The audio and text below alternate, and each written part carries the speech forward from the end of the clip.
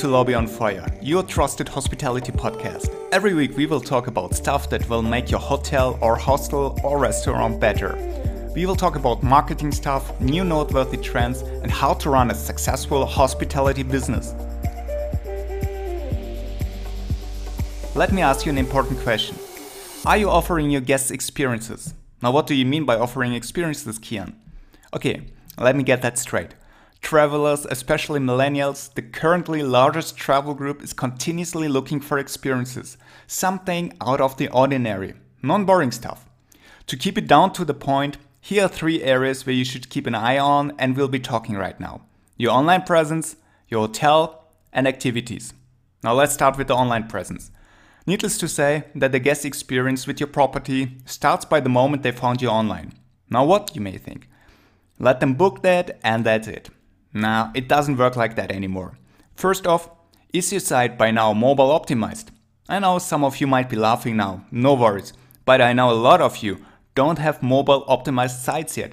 If not, stop the podcast right now and get your IT team to work on it. You're leaving stacks of money on the table. And no, you don't need to develop an app. By now, mobile is a requirement and not just a trend that may fade away in the future. Your guests are looking for a seamless mobile experience, from navigating through your rooms, through the photo gallery, and offers down to the payment options.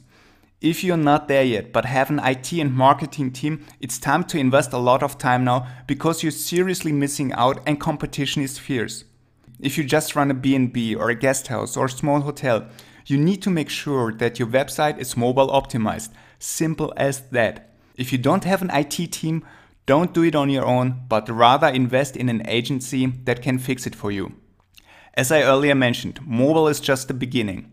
Voice search is another upcoming tech disruption that already started with Alexa by Amazon, for example. Number 2, your hotel. What do you do to make a stay at your hotel exciting and unique? What experiences can you offer here? Think about everything from arrival until departure. Do you have a sitting area in case guests have to wait for their room? Do you give welcome drinks? Do you have a luggage room? Do you have public showers guests can use before check-in, just in case they have to wait several hours for their room when arriving in the morning? Or perhaps after checkout if their flight is in the evening? How do you make your guests feel important during their stay? Do you give courtesy calls? Is there a manager on duty? Is your staff actually well enough trained?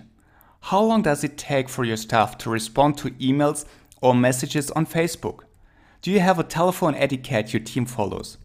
Do note that you should especially keep an eye on the arrival experiences for your guests.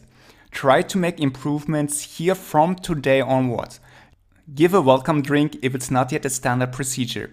Invest in some tables, chairs or sofas, some books and magazines, and make sure your Wi-Fi works always properly. Number 3. Are you actually offering any type of activities to your guests? Or do you just send them to a tour counter in the lobby or around the corner of your hotel and collect commissions later? If so, I'm sorry to say, but you're going to be out of business soon. In order to offer activities to your guests while keeping cost control, just have a look at everything at your disposals before you do investments. Do note though, even if you invest into something here, you may see a great ROI pretty soon. Try to offer in-house and outdoor activities to keep it fresh. Can you, for example, offer a private dining experience with the executive chef? Or perhaps cooking classes? Maybe movie and game nights? Dining in the dark? Seriously, just be creative here, there are plenty of options. Let's have a look at some outdoor activities you can offer.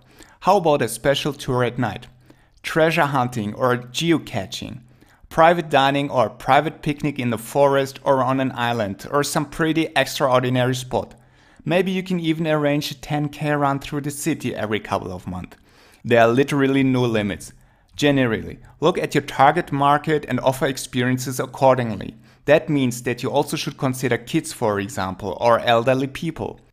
Do note that experiences give you a lot of room here for up and cross-sell opportunities. Make use of them. Also, don't just focus on in-house guests, but also on patrons. The best way to look for improvement is by seeing everything from the guest's point of view. Imagine you are the guest. Would you be satisfied with your own website? How would you rate your arrival experience? What am I getting offered during my stay? How is the staff treating me? How is my departure? Am I getting a sincere farewell? Okay guys, that's it for this week. Don't forget to subscribe to Lobby on Fire and keep it crushing.